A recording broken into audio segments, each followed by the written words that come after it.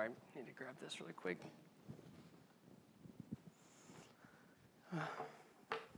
Thank you for the introduction.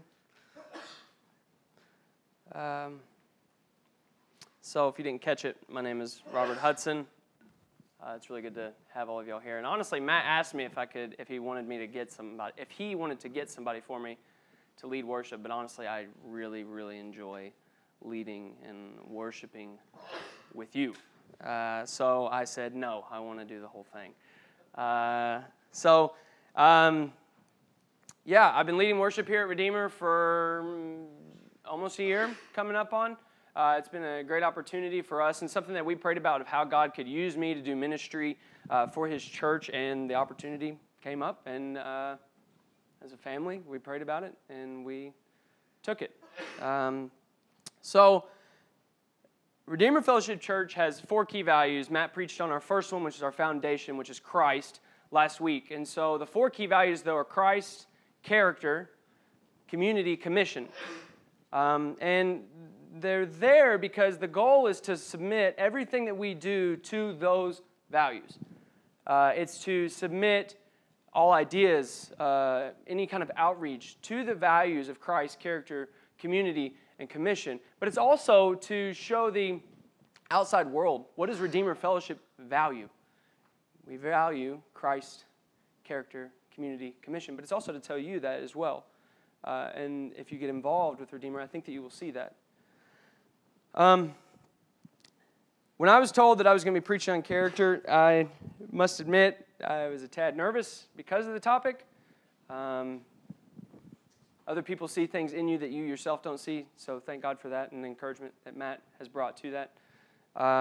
But my prayer is that God would place any distraction that I might bring to the side, and that anything that I say that doesn't abide in the Word of God, that you wouldn't hear it, that He would take that away.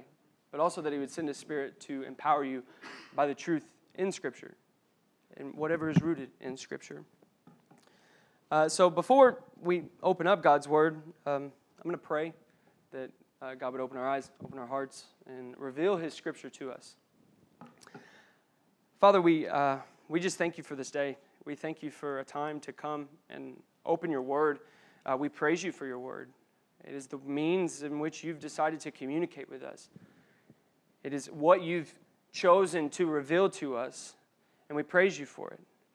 Father, I pray that in giving the Word, that You would send Your Spirit to empower me, but also empower the hearts and the minds of the individuals, that they would receive the Scripture, and that Your Spirit would convict of sin, and that it would lead them to a genuine repentance.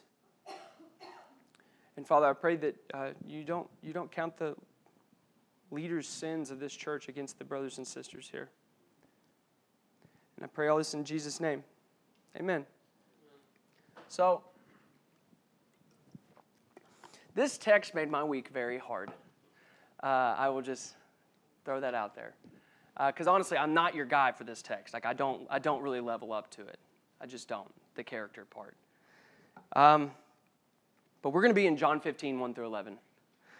And it reads, I am the true vine, and my Father is the vine dresser. Every branch in me that does not bear fruit, He takes away.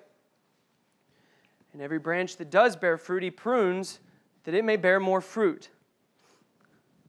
Already you are clean because of the word that I've spoken to you. Abide in me and I in you. As the branch cannot bear fruit by itself unless it abides in the vine, neither can you unless you abide in me. I am the vine, you are the branches. Whoever abides in me and I in him, he it is that bears much fruit. For apart from me you can do nothing. If anyone does not abide in me, he is thrown away like a branch and withers. And the branches are gathered, thrown into the fire, and burned. If you abide in me and my words abide in you, ask whatever you wish, and it will be done for you. By this my Father is glorified, that you bear much fruit, and so prove to be my disciples.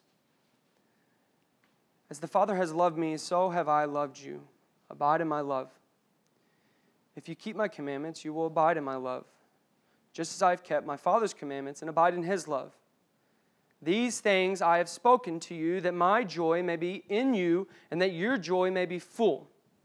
So, I am not going to be able to preach verse by verse. I'm going to be doing a little bit of jumping around, but I will try my best to guide you so that you can follow along in your scriptures. We will be doing a lot of text out of John, so if you want to keep open your Bibles and flip through, feel free to do that. I would encourage you to do that, but if not, that's okay as well. But my first point is dead branches. So the context of this scripture is that you have Jesus, and it's the night before he is to be crucified. And he's talking with his disciples in the upper room. Earlier in John chapter 13, Jesus is telling the disciples that one of them is going to betray him. They ask who it is, and Jesus says, "It is he to whom I will give this morsel of bread when I have dipped it." So when he had dipped it, he gave it to Judas, the son of Simon Iscariot. And after he had taken the morsel, Satan entered into him.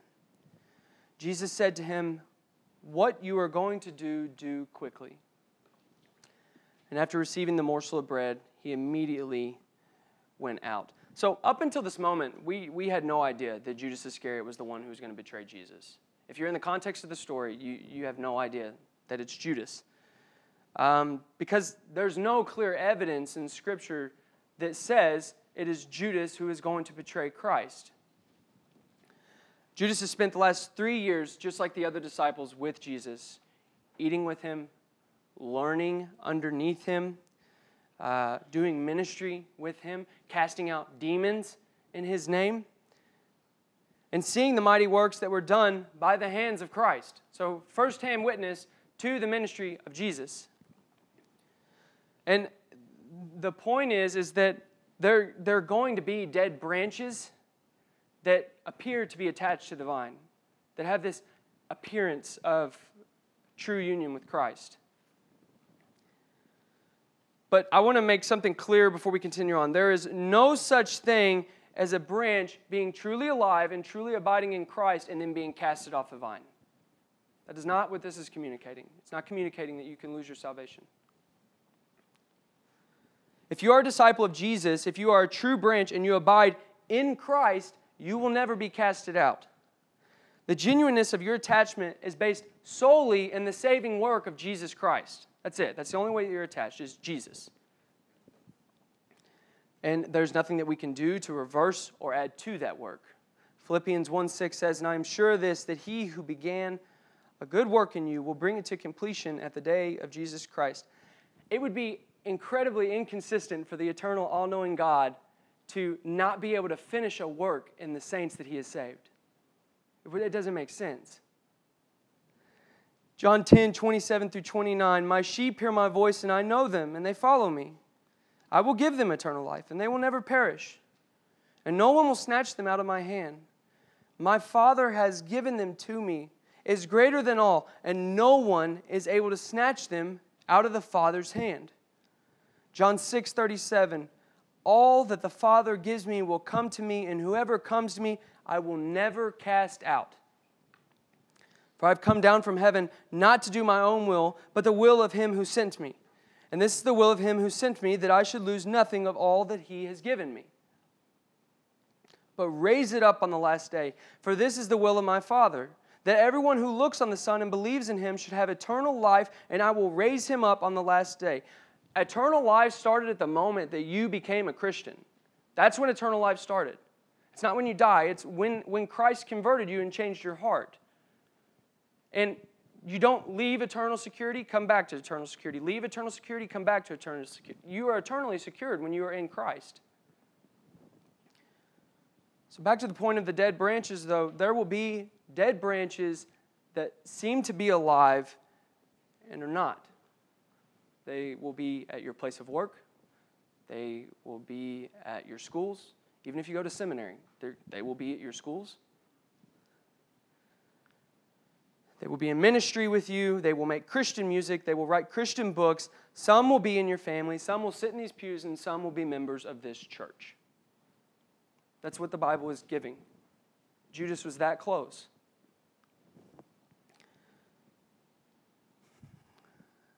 Some, or should I say many, will be baptized. Many will take communion.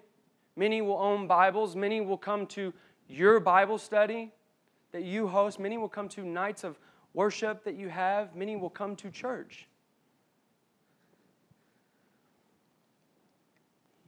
Many will be dead branches. So, I'm not just talking about what you would call the nominal Christian. I'm talking about the Christian that appears to be abiding, but he's not there. He's not bearing fruit. He might appear to be bearing fruit, but he's not truly, because he's not abiding in Christ and Christ is not abiding in him. Salvation has not come to that person. Why? Why does it appear that why do dead branches appear to bear fruit? And it is because there's no salvation. There's no abiding. There's no Christ. There's no Christ in him. And to show evidence of this in Scripture, of these branches that I'm speaking of, this belief that's not saving belief. John 2:23 through 25. Now he was in Jerusalem at the Passover feast. Many believed in his name when they saw the signs that he was doing. But Jesus, on his part, did not entrust himself to them, because he knew all people and needed no one to bear witness about man, for he himself knew what was in man. John 6:66 through 71. After this, many of his disciples, there's a belief there. If you're a disciple of something, there's a belief in that, something. After this, many of his disciples turned back and no longer walked with him. So Jesus said to the 12, "Do you want to go away as well?" And probably the only good thing that Simon Peter said in the account of the Gospels. He answered him, "Lord, to whom shall we go? You have the words of eternal life. And we have believed and have come to know that you are the Holy One of God." Peter gives a fantastic example of what abiding is, especially in a situation where people are not abiding. People are not staying. Jesus answered them, "Did I not choose you, the 12, and yet one of you is the devil?" He spoke of Judas, the son of Simon Iscariot, for he, one of the 12, was going to betray him. Now that last part that we see there, that's just a write-in from the writer. If you're actually in the context of the Scripture, you don't see that. Like I said earlier, if you are the disciples, you're not seeing that Judas Iscariot is the one who is going to betray them. So we're going to do one more. John 8:30. There's this is a section where Jesus is saying to the people that he is the light of the world. In verse 30, as he was saying these things, many believed in him. So you would get there, read that, and then be like, this is pretty positive. Like, people believe in Jesus and believe in his message. But then it goes to verse 31. So Jesus said to the Jews who had believed in him, "If you abide in my word, you are truly my disciples, and you will know the truth, and the truth will set you free." They continue on to say that we've never been enslaved to anything. Our father's Abraham. Jesus answered them, "Truly, truly, I say to you, everyone who practices sin is a slave to sin. The slave does not remain in the house forever, the son remains forever. So if the son sets you free, you will be free indeed. I know that you are the offspring of Abraham, yet you seek to kill me because my words find no place in you." So you have this, I mean, it's literally like 10 verses. You have belief, now we want to kill you. It's not a belief that saves, clearly. Verse 38, "I speak of what I have seen with my Father, and you do what you have heard from your father." And Jesus Christ goes on to tell them that their father is the devil.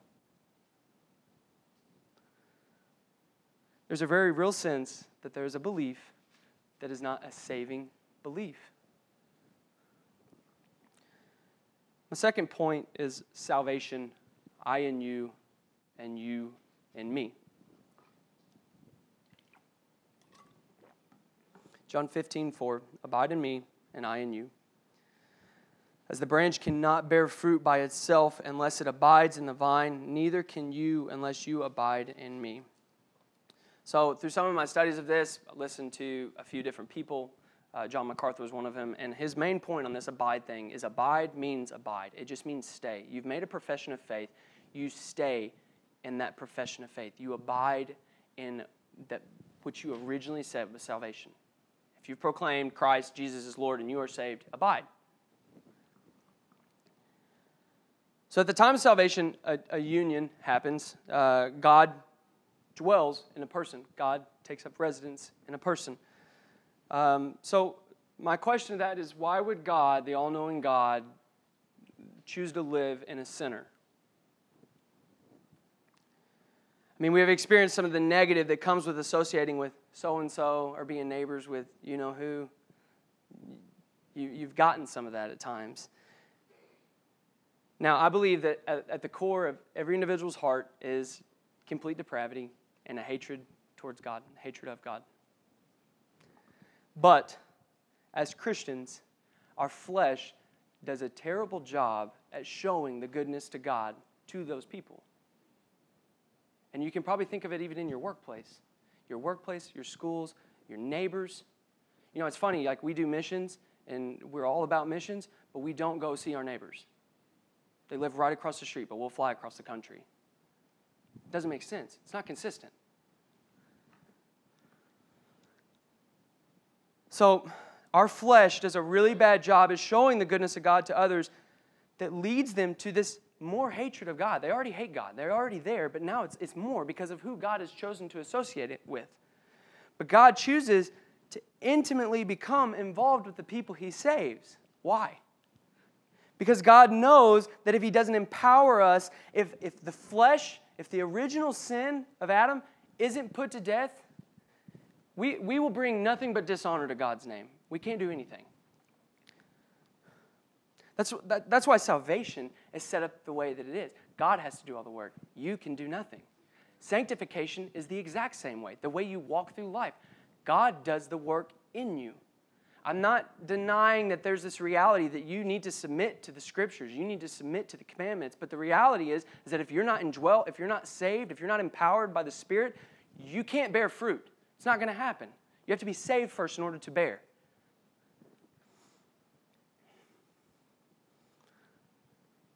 There will be no bearing of fruit in an individual if God doesn't dwell and if God doesn't empower.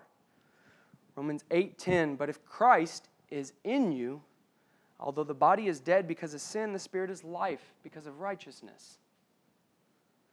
Colossians 1:27, to them God chose to make known how great among the Gentiles are the riches of the glory of this mystery, which is Christ in you.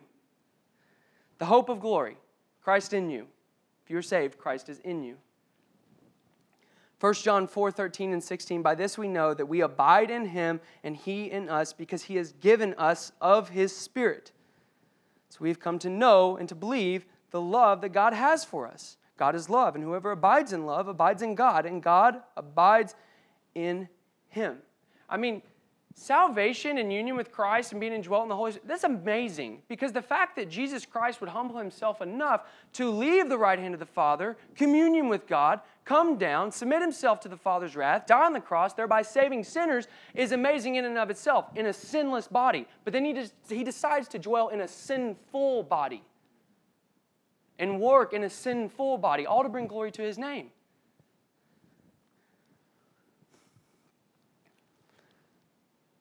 If you're saved, God lives in you. God is empowering you to abide and to bear fruit. God is working in you. Verse 4 is, the branch cannot bear fruit by itself unless it abides in the vine, neither can you unless you abide in me. Here's the thing, a vine can live without branches. A branch cannot live without a vine. It'll die. If you do not abide, if you are not saved, you will be thrown away like a branch and wither. You will be gathered, and you will be thrown into the fire and burned. He's speaking of wrath. Instead of Christ receiving the wrath for you, you will receive the wrath of God. But not only is God at work in you, but He is also at work outside of you. Just in case you missed it, it says, I am the vine, my Father is the vine dresser, and then He goes to explain two branches. The vine is Christ, the vine dresser is the Father God, and the branches that are abiding are those who God has saved, and the branches who aren't abiding are those that are not saved. So we have this, verse 1 and 2, really quick, that point is God's painful method of bearing fruit.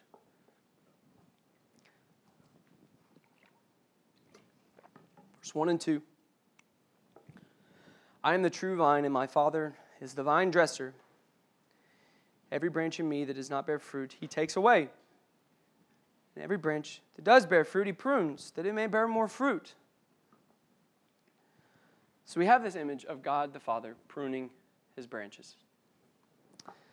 Pruning those who are attached to the vine. And just to define really quickly, because we don't grow grapes in Indiana, at least I don't think we do. Just to define really quickly, pruning is done in a season. A season. Here's the thing, though, with a season. If you live here, I say we have 3 seasons. Technically, we have 4. You have maybe winter, spring, summer, fall. Okay? In Nepal, when we were in Nepal, they have 6 seasons. Okay? I don't care what anybody says. Alaska has 1 season. It's winter. Okay? I don't care if it's 30 degrees, 0, -80. It's cold. It's winter. My point in that, though, is that everyone's season looks different. You could get cancer at the age of 27 and have cancer for the rest of your life and then die. That's the season. You could just live. God trials you. God tests you. And then you go into a season of not that. But I'll tell you this. So I did some research on this whole vineyard thing. Most vineyards last 50 to 100 years. That's how long they last. So imagine a man, I'm praying to meet one. Imagine a man who is 100 years old who has just been pruned his whole life. You could probably taste the fruit just by talking to him. He would be so just filled with the Spirit and filled with Christ. So it's this process of cutting off anything that would affect the maximum amount of fruit and the quality of fruit. It's good fruit. It's not sour fruit. It's not wild grapes. Exodus 20, verse 12, honor your father and your mother, that your days may be long in the land that the Lord your God has given you. Now, I get it. This verse does apply to your earthly parents, your mother and your father here on earth. You need to honor them. But at the same token, it also applies to God the Father. God is our Father. We are to honor him. The issue is that we don't like to be pruned. And so we don't want to submit to our Father. He's chosen a painful means of us bearing fruit. This cutting in order to bear fruit, thereby glorifying his name. To be honest, we just don't like to submit to it. As humans, it's natural for us to resist things that are uncomfortable and that are painful. Except for people who get tattoos. I don't know what their issue is. But no, it's natural for us to resist pain and not to just run to pain. This is why salvation is so essential. If you're not indwelt, if you're not saved, there's going to be no submitting.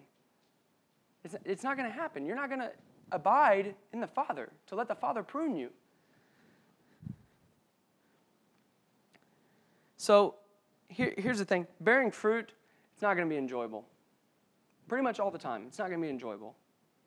I don't know anybody who is just chipper all the time and who bears a lot of fruit. Like, I mean, if they have this joy that's rooted in Christ, I get it, but you know that guy I'm talking about. The guy that just walks around happy and smiley all the time and like nothing ever happens to him. Okay, I'll forget it. So it's going to be painful. And here's the thing. I would encourage you not to choose the other route. Don't choose the route that is not painful. Don't choose the route that is not being pruned. Submit to the Father. Because if you are not going through trials, or if you are going through trials, and it's your Father, the vine dresser, doing this. Your Father loves you. He's the vine dresser. Every branch in me that does not bear fruit, he will bear fruit.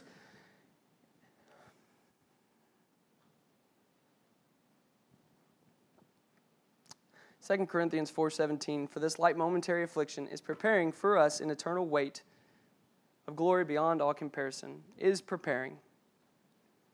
Romans 5:3-4, not only that, but we rejoice in our sufferings, knowing the suffering produces endurance, and endurance produces character, and character produces hope. James 1:2-3, count it all joy, my brothers, when you meet trials of various kinds, for you know that testing of your faith produces steadfastness. And let steadfastness have its full effect, that you may be perfect and complete, lacking in nothing. If you have faith in Jesus Christ and you're meeting trials and you're meeting sufferings or persecution and you're abiding, that's good news because number one, it's showing evidence of your faith. So you should gain assurance from that. If that's happening and if you are abiding. And number two, you're in the process of being perfected and complete and lacking nothing. That's what James is telling us.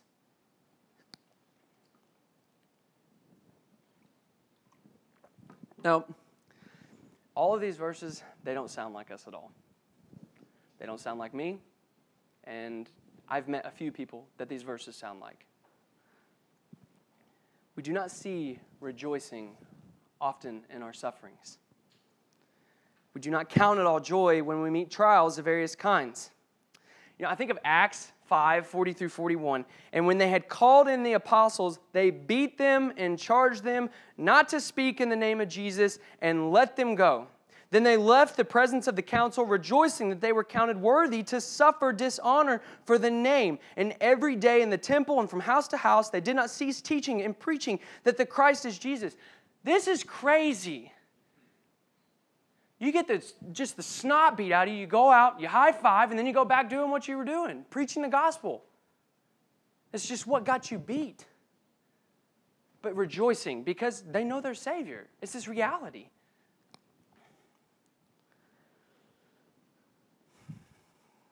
Most of the time, we grumble.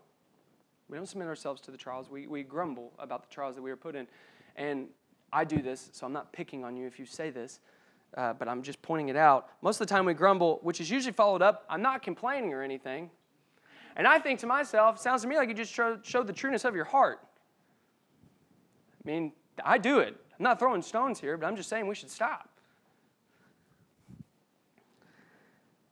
So, most of you, and if not yet, you will be, are in very real situations that are very hard.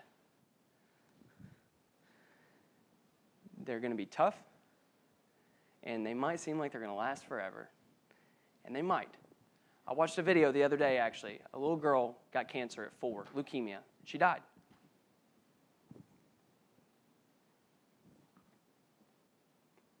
That's the fall. You could get cancer and you could die. You could go somewhere and be killed. You could go somewhere, your family be killed. You could lose your wife. You could lose your husband. You could lose a child.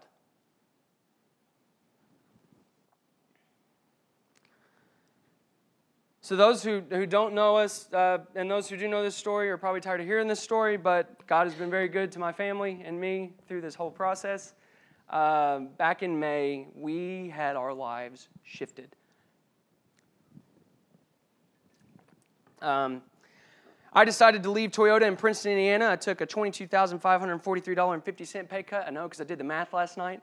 Took a massive pay cut. Went to work, gave my 2 weeks, quit.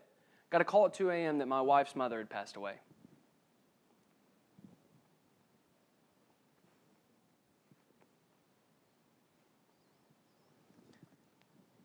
In that process and at that time, our lives shifted.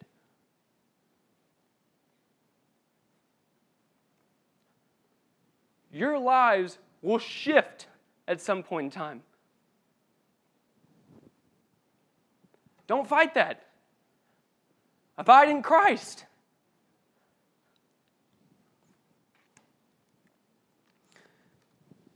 So when that happened, we got 2 awesome, wonderful girls, India and Asia. I'm going to put them on the spot.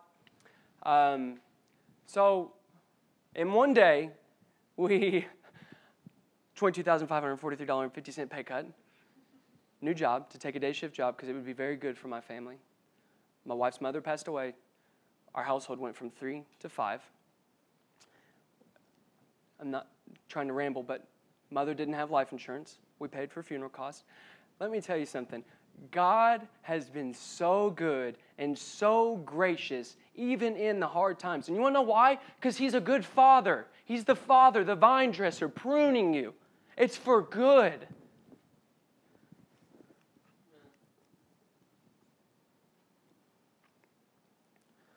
Point 3 is fruit. So what is fruit?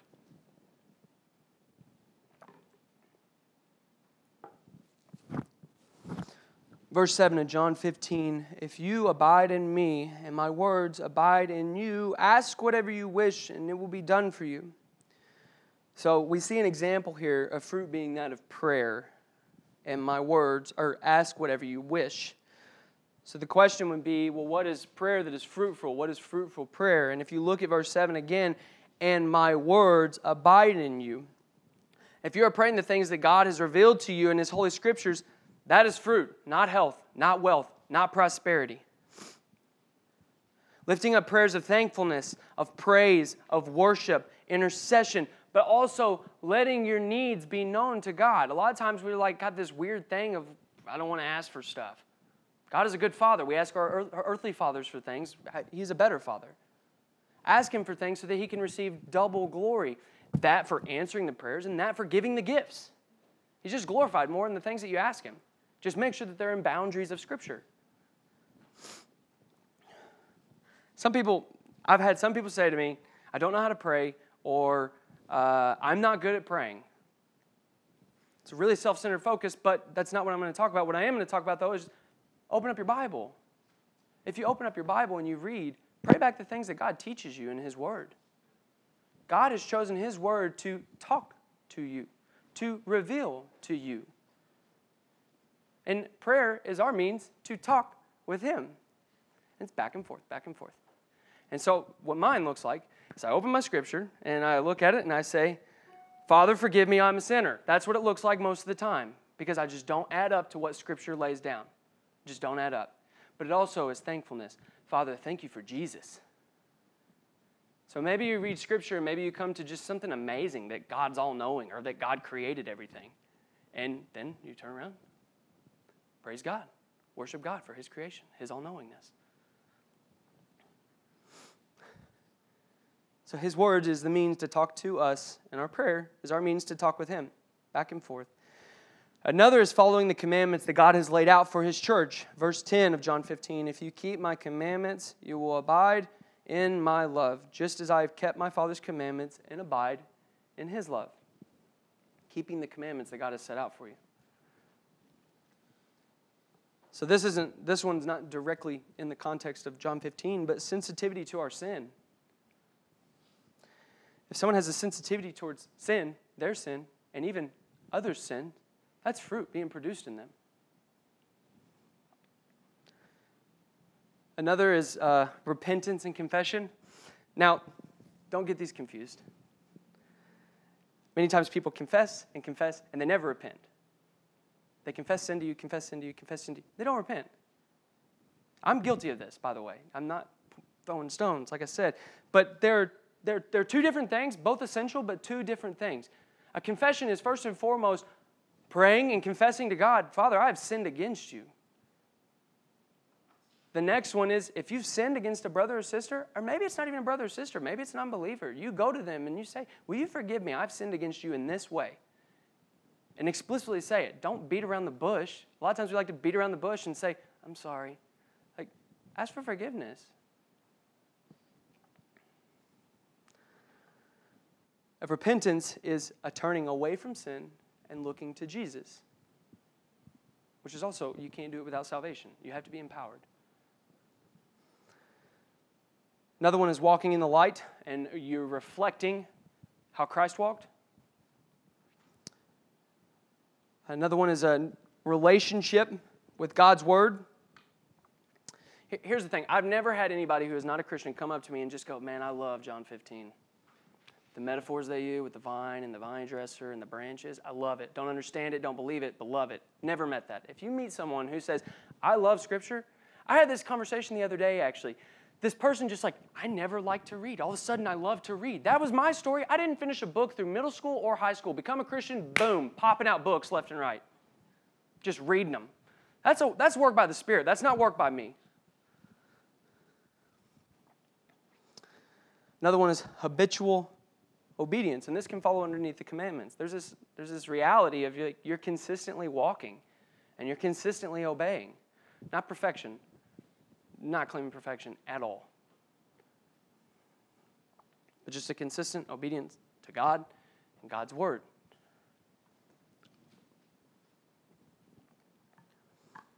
The commandment I would like to spend most of my time on here at the end is that we are to love.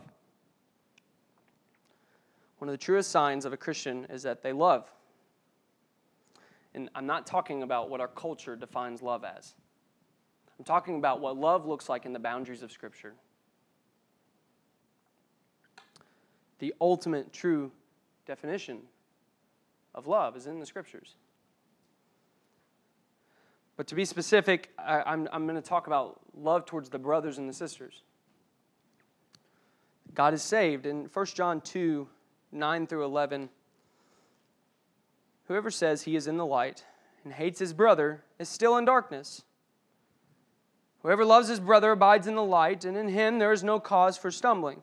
But whoever hates his brother is in the darkness and walks in the darkness, and does not know where he is going, because the darkness has blinded his eyes. This right here in John is very good evidence of salvation in a believer. That you've been born again, that you've been regenerated, that your life is marked by love. If you have just time today, take 30 minutes of your day. Go home, read 1 John. It's 5 chapters. That's it. Go home, read 1 John. And honestly, if none of your life is marked by that which is in 1 John, it's a safe bet to say that you're not bearing fruit and that you're not saved. That's why you need to read it. Because if you are a Christian, all it's going to do is give you assurance. And if you're not a Christian, I pray that God would save you in that moment. And that then you would look like 1 John, look like what it gives you. Verse 11 of 1 John, whoever hates his brother is in the darkness and walks in the darkness. So there's this reality that if you have this habitual hostility or this anger or friction toward brothers and sisters, like that person that just can't get along with anybody, there's just something, they did this, and it's really them. If you had that, like, you need to repent of that. That's a sin. But let me ask this, though, too. If you don't hate, because a lot of us might fall in the neutral section. Well, I don't hate anybody. I don't have that anger that you're speaking of. But that's not the commandment. The commandment is love. Just because you don't hate doesn't mean that you love. I can be very neutral with someone. I can front it all day long. So can you. That's just the reality. So, what is an end goal of the Christian life? It is to be like Jesus. That's what pruning is doing. It's making you more and more like Christ, the one who suffered, the one who was persecuted, the one who was tempted but did not fail. It's a transforming a life that once had hostility and hatred toward God to loving God and loving sinners such as the one that he saved, meaning you, meaning me. What better way to show that than to love like Jesus loves? You can have all prophetic power and understanding of all mysteries and knowledge, and if you have faith so to move mountains, but you have not love, you are nothing. 1 Corinthians 13. You could have all other gifts, but it doesn't matter if you don't love. So how do we love? We love like Jesus loves. Jesus is the standard. Jesus, when he came into the scene on the New Testament, fulfillment of the law. He fulfilled it. And the whole law is fulfilled in one word. You shall love your neighbor as yourself. You know, it's funny though, because we will preach this, we will sit under teachings of this, we will sing songs of praise and mercy and of grace, and then we will act like complete snakes to our wives and to our husbands and to our brothers and to our sisters.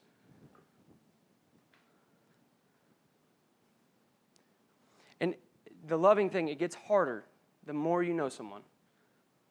Like I said earlier, you can be front with someone who you don't know. But the more you get to know someone well, love starts becoming harder and harder. So I'm going to say something that either A, you already know, or B, that you will know. Marriage is about conforming you to the image of Jesus. I heard no amens, and that's a good thing. Save you some trouble when you go home. It is a life of the vine dresser working on the outside and pruning you, because that person doesn't meet up to the standards that you've set. But God in marriage is showing you how to love someone. Romans 3:23-25, for all have sinned and fall short of the glory of God and are justified by His grace as a gift through the redemption that is in Christ Jesus, whom God put forward as a propitiation by His blood to be received by faith. This was to show God's righteousness, because in His divine forbearance He had passed over former sins. Passed over your sins. This is how we must live in marriage. We must look over the sins of that who you are married to. Sometimes it's not even sins, it's just things that annoy you. I'm not bashing marriage, by the way. I love my marriage. Like, that's what it sounds like up here. I'm not doing that. But that's what it is. It's a forbearance for that person's sin. We must look over it, because the reality is that you both married sinners. It's going to be messy. But try to look and pray that your heart would be changed to look at your wife, to look at your husband, how Christ sees His bride. He is now reconciled in His body of flesh by His death, in order to present you holy and blameless and above reproach before Him. Colossians 1:22. That's how we should look at our spouse. But not only in marriage, but in the context of the church and even our enemies. We are to love our enemies. We must love. And I know saying that to some of y'all have been hurt by people, and that's just a reality. And I'm telling you to love your enemies, love those who have done bad things to you. And you might say, and I'm not trying to be insensitive to this, but, well, you don't know what they've done to me. I know that you're not crucified. Jesus Christ was crucified, and He loved.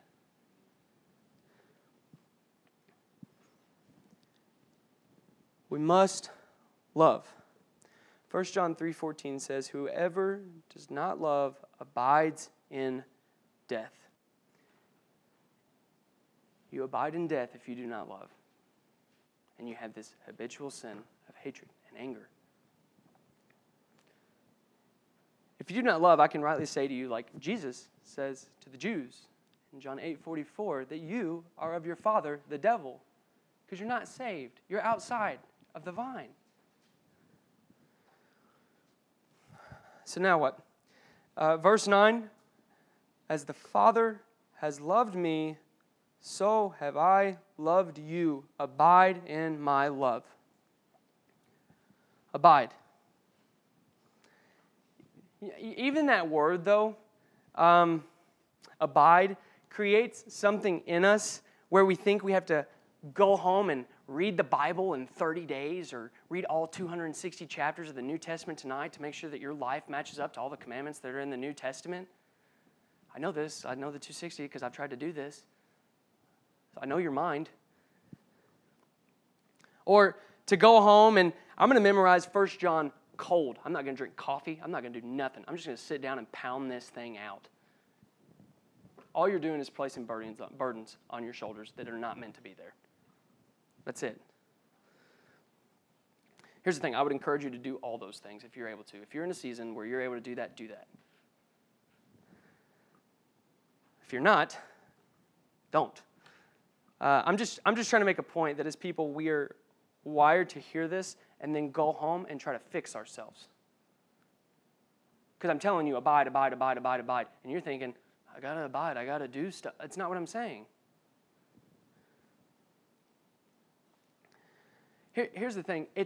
You're thinking to yourself as if you could force yourself to love in the way that I just told you to love. The way the Scriptures tell you to love.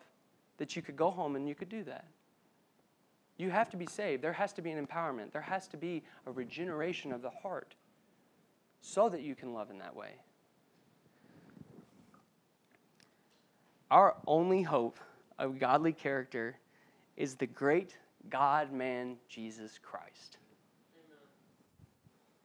Trust in Him for your salvation.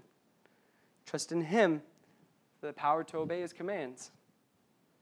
Trust in Him to create in you godly character. Trust that His love is more powerful than your love, because honestly, to me, it just seems impossible. And when you fail, trust in the sufficiency of His grace. Believer, Christian, trust in Jesus. Unbeliever, trust in Jesus. As a believer, you need Jesus just as much as you do today than you did when you weren't saved. Let us pray.